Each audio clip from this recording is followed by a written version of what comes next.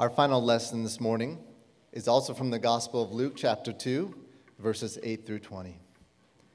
And in the same region, there were shepherds out in the field, keeping watch over their flock by night.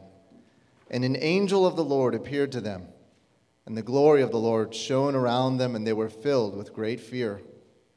And the angel said to them, "Fear not, for behold, I bring you good news of great joy that will be for all the people. For unto you is born this day in the city of David a Savior, who is Christ the Lord. And this will be a sign for you. You will find a baby wrapped in swaddling cloths and lying in a manger." And suddenly there was with the angel a multitude of the heavenly hosts praising God and saying, "Glory to God in the highest, and on earth peace among those with whom he is well pleased." When the angels went away from them into heaven, the shepherds said to one another, "Let us go over to Bethlehem and see this thing that has happened, which the Lord has made known to us." And they went with haste and found Mary and Joseph and the baby lying in a manger. And when they saw it, they made known the saying that had been told to them concerning this child. And all who heard it wondered at what the shepherds told them. But Mary treasured up all these things, pondering them in her heart. And the shepherds returned, glorifying and praising God for all they had heard and seen, as it had been told them.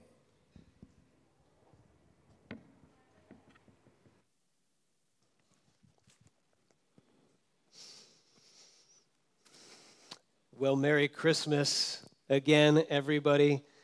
My name is Eric. I'm the pastor here. And we do have, if you're too Christmas cozy right now with your neighbor, we have two seats right down here, two pews that are wide open. This morning, we'll be finishing off our Advent series.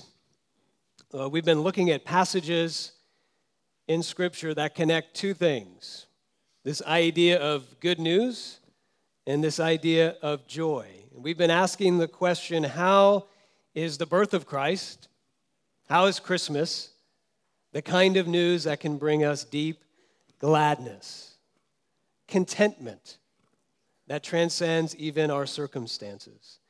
So how can the birth of Jesus 2,000 years ago, how can that be still relevant to our lives, and not just relevant, but be the source of great joy?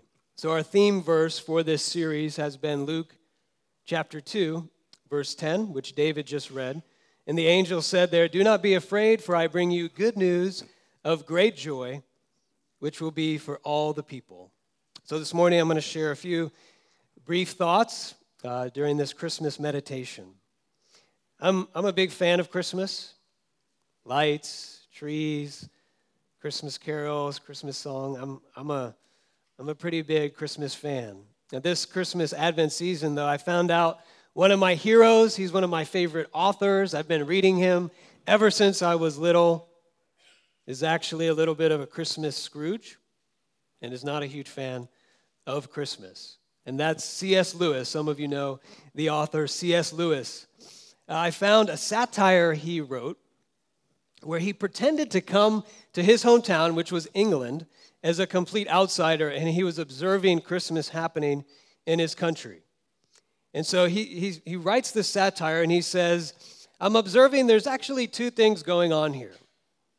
One he calls Xmas, E-X-M-A-S, and the other he calls Christmas, C-R-I-S-S-M-A-S. He says Xmas is all about greeting cards, it's about gifts and parties, but then there's this other thing called Christmas, which is about the sacred story and about people gathering for worship."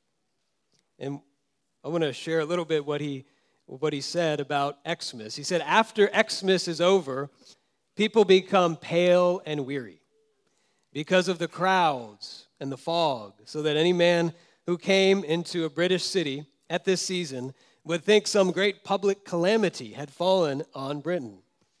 This 50 days of preparation is called, in their barbarian speech, the Xmas rush." So it's a little bit of a downer, I know. But I think Lewis is doing some hyperbole. He's doing some exaggeration there, where he's observing a little bit of a disconnect between the story of Christmas, the birth of Jesus, and what he calls the Christmas rush. The Christmas rush is all about activity. It's all about purchasing and busyness, while we have this story of the birth of Jesus, which is about simplicity and poverty and emptying. So I think he's making this larger point long time ago in Britain, but I think it still applies to us today, about all the Xmas rush. Why in all of our Xmas rush do we often miss the joy? So it's Christmas Eve. I know some of you are very excited. Kids, you're probably very excited for what's coming later this evening. But let me ask you a question. With all that's happening, we're here right at the pinnacle of Christmas. Which one are you experiencing more? The Christmas rush, or a sense of deep and growing and abiding joy?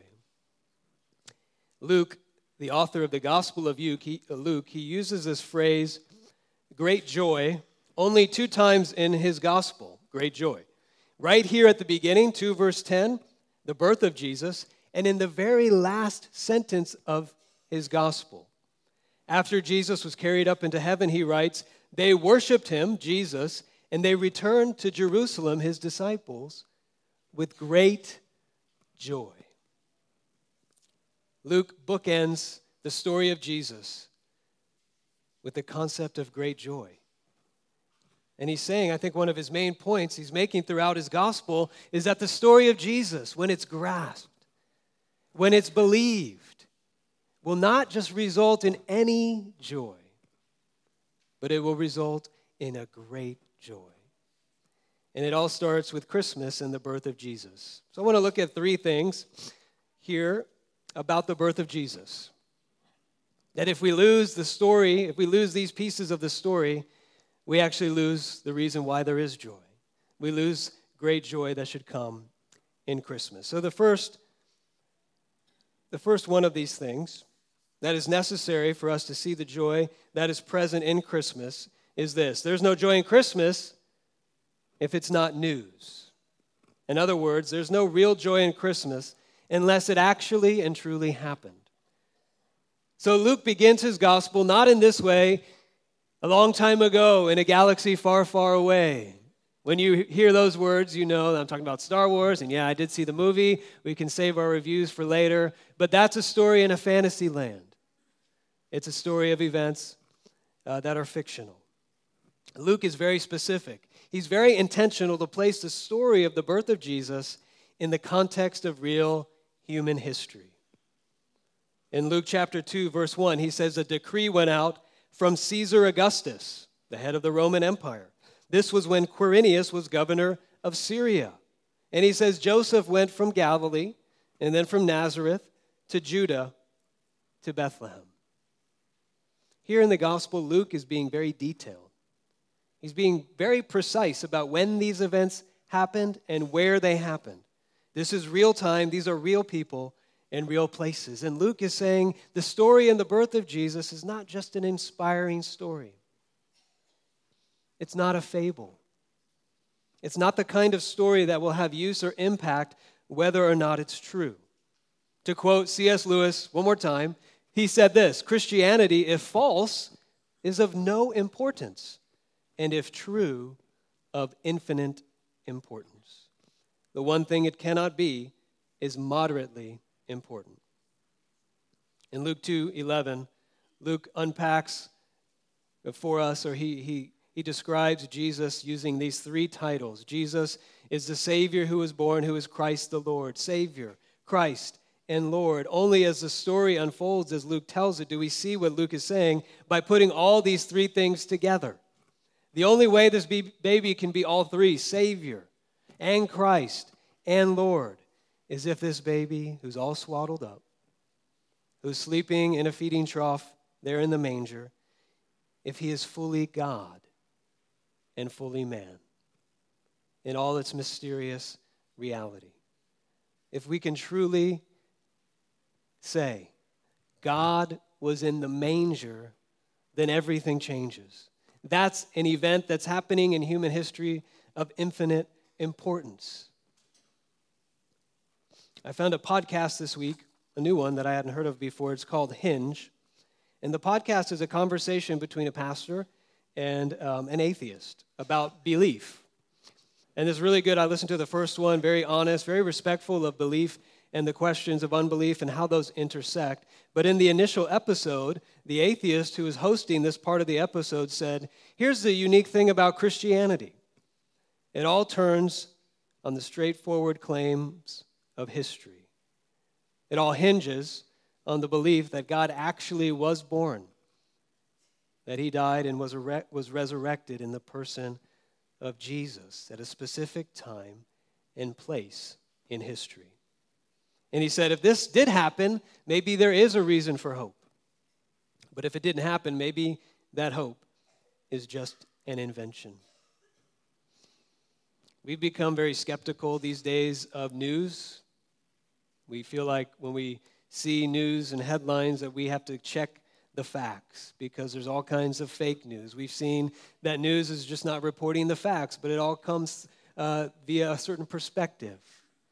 And certain selective process goes into what makes news. And so as we're looking for truth, as we're looking for real news, we're looking for marks of authenticity and inauthenticity in a story. And I wanted to mention one of those as an aside here in the story that Luke tells. No other gospel writer goes into the details of Jesus' birth. So Luke, he had a clean slate. He could have said anything about Jesus. He could have made up an incredible and wonderful story. But here Luke says the angels that announced Jesus' birth appeared to shepherds. Why shepherds? The interesting thing about shepherds is they don't add any legitimacy to the truth of the story of Jesus, because shepherds in this day and age, according to later rabbinic tradition, Jewish tradition, they were not respected as far as their testimony goes. They were considered unreliable, untrustworthy, and their testimony was dismissed in the courts. So to his audience, Luke is writing to, this would not have added any credibility to his story. But instead, that would have added a shade of doubt. Well, shepherds, why would I even trust what they had to say? And so in just seeing that little fact of the Christmas story, that actually bears the mark of authenticity. Why would Luke make that up if it didn't help to prove his case? Luke is saying there is joy in Christmas because it's news. It's true. It really happened. Secondly, there would be no joy in Christmas if it's not good news. Something can be news, it can be true, but if it's not good news, it won't bring us joy. Two things show us why the birth of Jesus brings joy, why it's good news. The announcement of the angels in verse 11 and the sign that's given to the shepherds in verse 12. The announcement, the angels say, we bring you good news of great joy. That word gospel, good news, that word, it means an announcement. It means we're here to tell you something that has actually happened. We're not here to teach you something. We're not here to just casually share something. We're here to make an announcement. We're here to herald. We sang, "Hark the herald angels sing." When I was little, I thought that meant there was an angel named Harold. But that's not what the song is saying. It's saying the angels are heralding. They're proclaiming. They're announcing, because that's what you do with news, with good news. They're saying something so good has happened. A Savior has been born. The news is not something we have to do. It's not something we're doing wrong. It's not something we need to stop doing. It's something God is doing in history. And this means that the more we see and know our need for a Savior, the better this announcement will sound to us. The greater our joy will become. This means that the most joyful people are the people who have stopped trying to save themselves. As a pastor, something I've noticed is when I'm talking to people at different stages in their spiritual journey is one of the main reasons why Christianity doesn't seem joyful to people who are not Christians is because they see Christianity not as heralding an announcement, but instead as dispensing advice about what we need to do. That Christianity is mainly moral advice about what we should do more and what we should stop doing.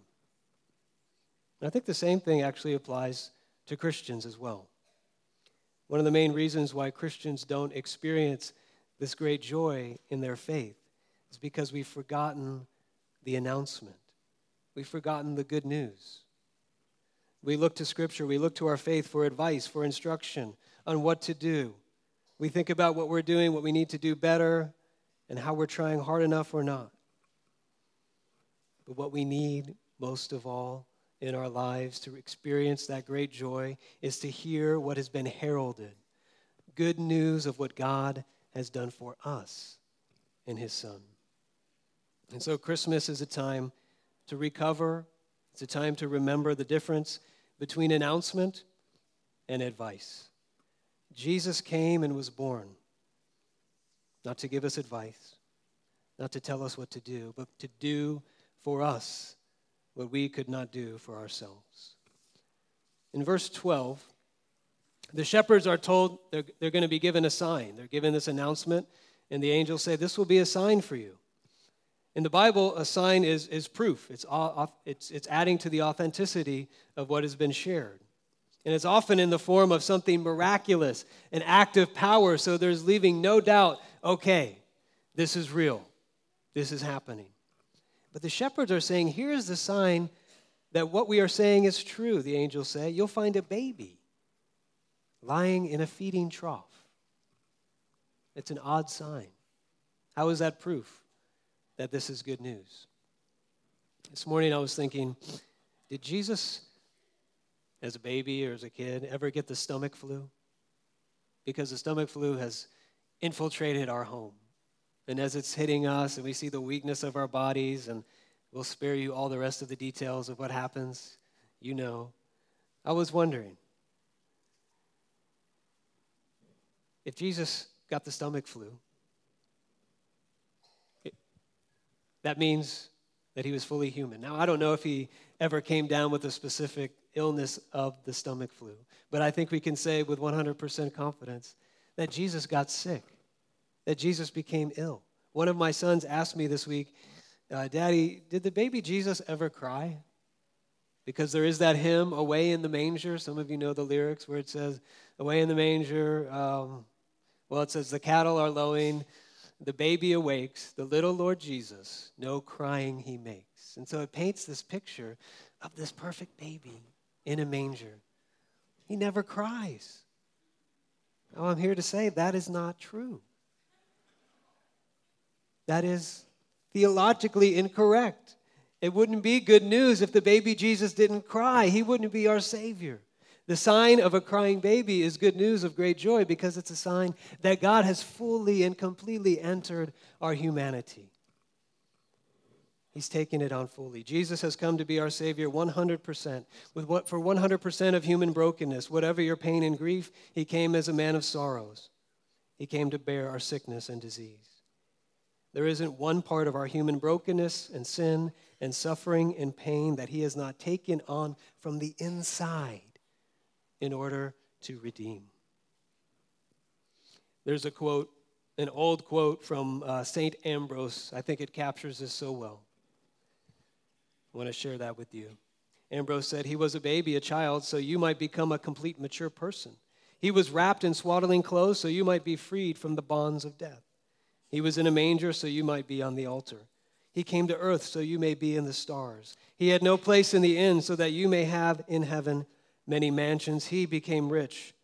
He, being rich, became poor for your sakes, that through his poverty you might become rich. This is the kind of news that needs to be heralded and proclaimed, what God has done for us in his Son. Thirdly, there's no joy in Christmas if it's not for all the people. The angel said this is good news of great joy for all the people. On the night of Jesus' birth, the glory of the Lord, it says in Luke 2, it didn't appear in its official religious setting, in the temple, in Jerusalem, to the priests and to the leaders. But instead, the glory of the Lord appears to random shepherds out in a field, everyday people, common folk. Good news of great joy for all the people, The word that Luke uses there meant for all of Israel. But as we see the story of Jesus unfold, by extension, we see that Jesus came to bring the gospel, good news of great joy for all people in the world. Every kind of person. It's not good news if anyone is excluded or uninvited.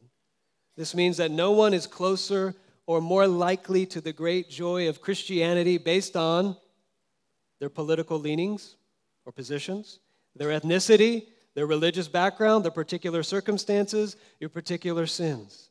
It's instead those who think they are closer and more deserving and most qualified are those who are the furthest off from the joy.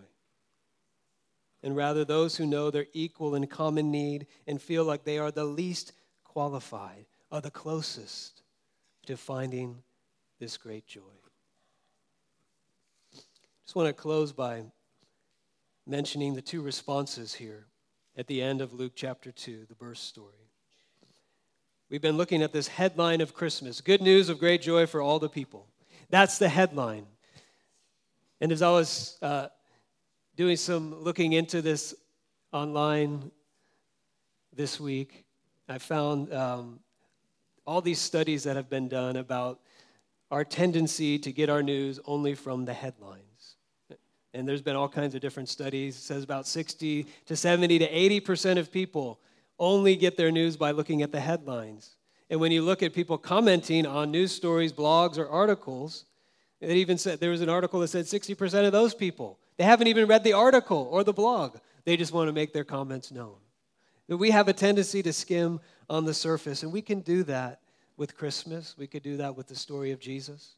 It may be very familiar to us. We may not be quite sure where we stand with Jesus, and we think, that's a marvelous story.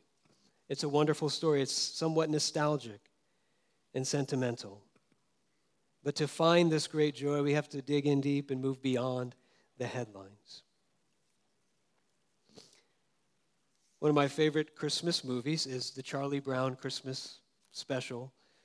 And there at the end, in the key scene, poor Charlie Brown, he's always getting ridiculed and made fun of, and he has his rinky-dink Christmas tree that's there on the stage. And he's come to the end of himself. Everyone's making fun of him. Nothing he does is good enough. And he just screams, says, "Somebody tell me what Christmas is all about." And then Linus, his buddy, comes up with his blanket and says, "Sure, Charlie Brown, I can tell you what Christmas is all about." And he reads from the passage that we're talking about, Luke chapter 2. And that's my favorite scene. It's a classic scene. It's very simple, very powerful. But then what I didn't notice as I was looking at it and watching that scene again this week is that right after Linus is done reading from Luke chapter 2, everything just stops. And there's a pause. And no one says anything. There was all this ruckus before, and they all just kind of walk outside. And Charlie Brown, he goes outside and he just stares up into the sky. And he's looking at the stars. And then he hears the words that Linus spoke. These words. "For behold, I bring you great news, good news of great joy." And what that showed me, what it stood out to me as I was thinking about this passage, because there's two reactions. The shepherds went off and told a lot of people, look what happened, like angels appeared and there was a baby in a manger, and it says they wondered at this. Wow, that's interesting. But they stopped short of going investigating it themselves. All the people the shepherds told about this, they just went about their business. But in verse 19, it says Mary had a very different reaction. It says Mary began to contemplate these things. She treasured them up in her heart, and she pondered them. The word there, pondering, means putting your thoughts together. What is happening? These angels showed up. This baby is born. What's going on? She was pondering all these thoughts, trying to put them together into a coherent whole. The joy of Christmas doesn't come from just skimming the headlines, but it comes from that kind of treasuring, that kind of pondering. And so in the midst of the Christmas rush, I just want to invite you to that. To treasure, to contemplate, to ponder the good news of Christmas is true, it's good, and it's for all people. Please pray with me. Lord Jesus, we pray this morning, on this Christmas Eve morning, as we know, many of us will be rushing off later this evening and tomorrow and beyond there to experience festivities and time with family and all kinds of activity. I pray for each of us. Some of us, our joy meter is very low. Some of us are doing well, and our joy meter in the circumstances of life is running pretty high. And I pray that you would meet us with the truth, the goodness, the great joy of this story in a fresh way. That we would be able, even amidst all the rush and the busyness, to ponder, to take time to allow this to sink into our hearts, that we would know this news, this true news, as a source of our deepest joy, that you are not a God who has remained far off from us, who has told us to find our way back to you, but you are a God who has come to us in our deepest place of need, in our greatest longing. You have done for us what we could never do for ourselves. We thank you for the saving and the joyful message of Christmas. May it fill our hearts this morning. In Jesus' name, amen.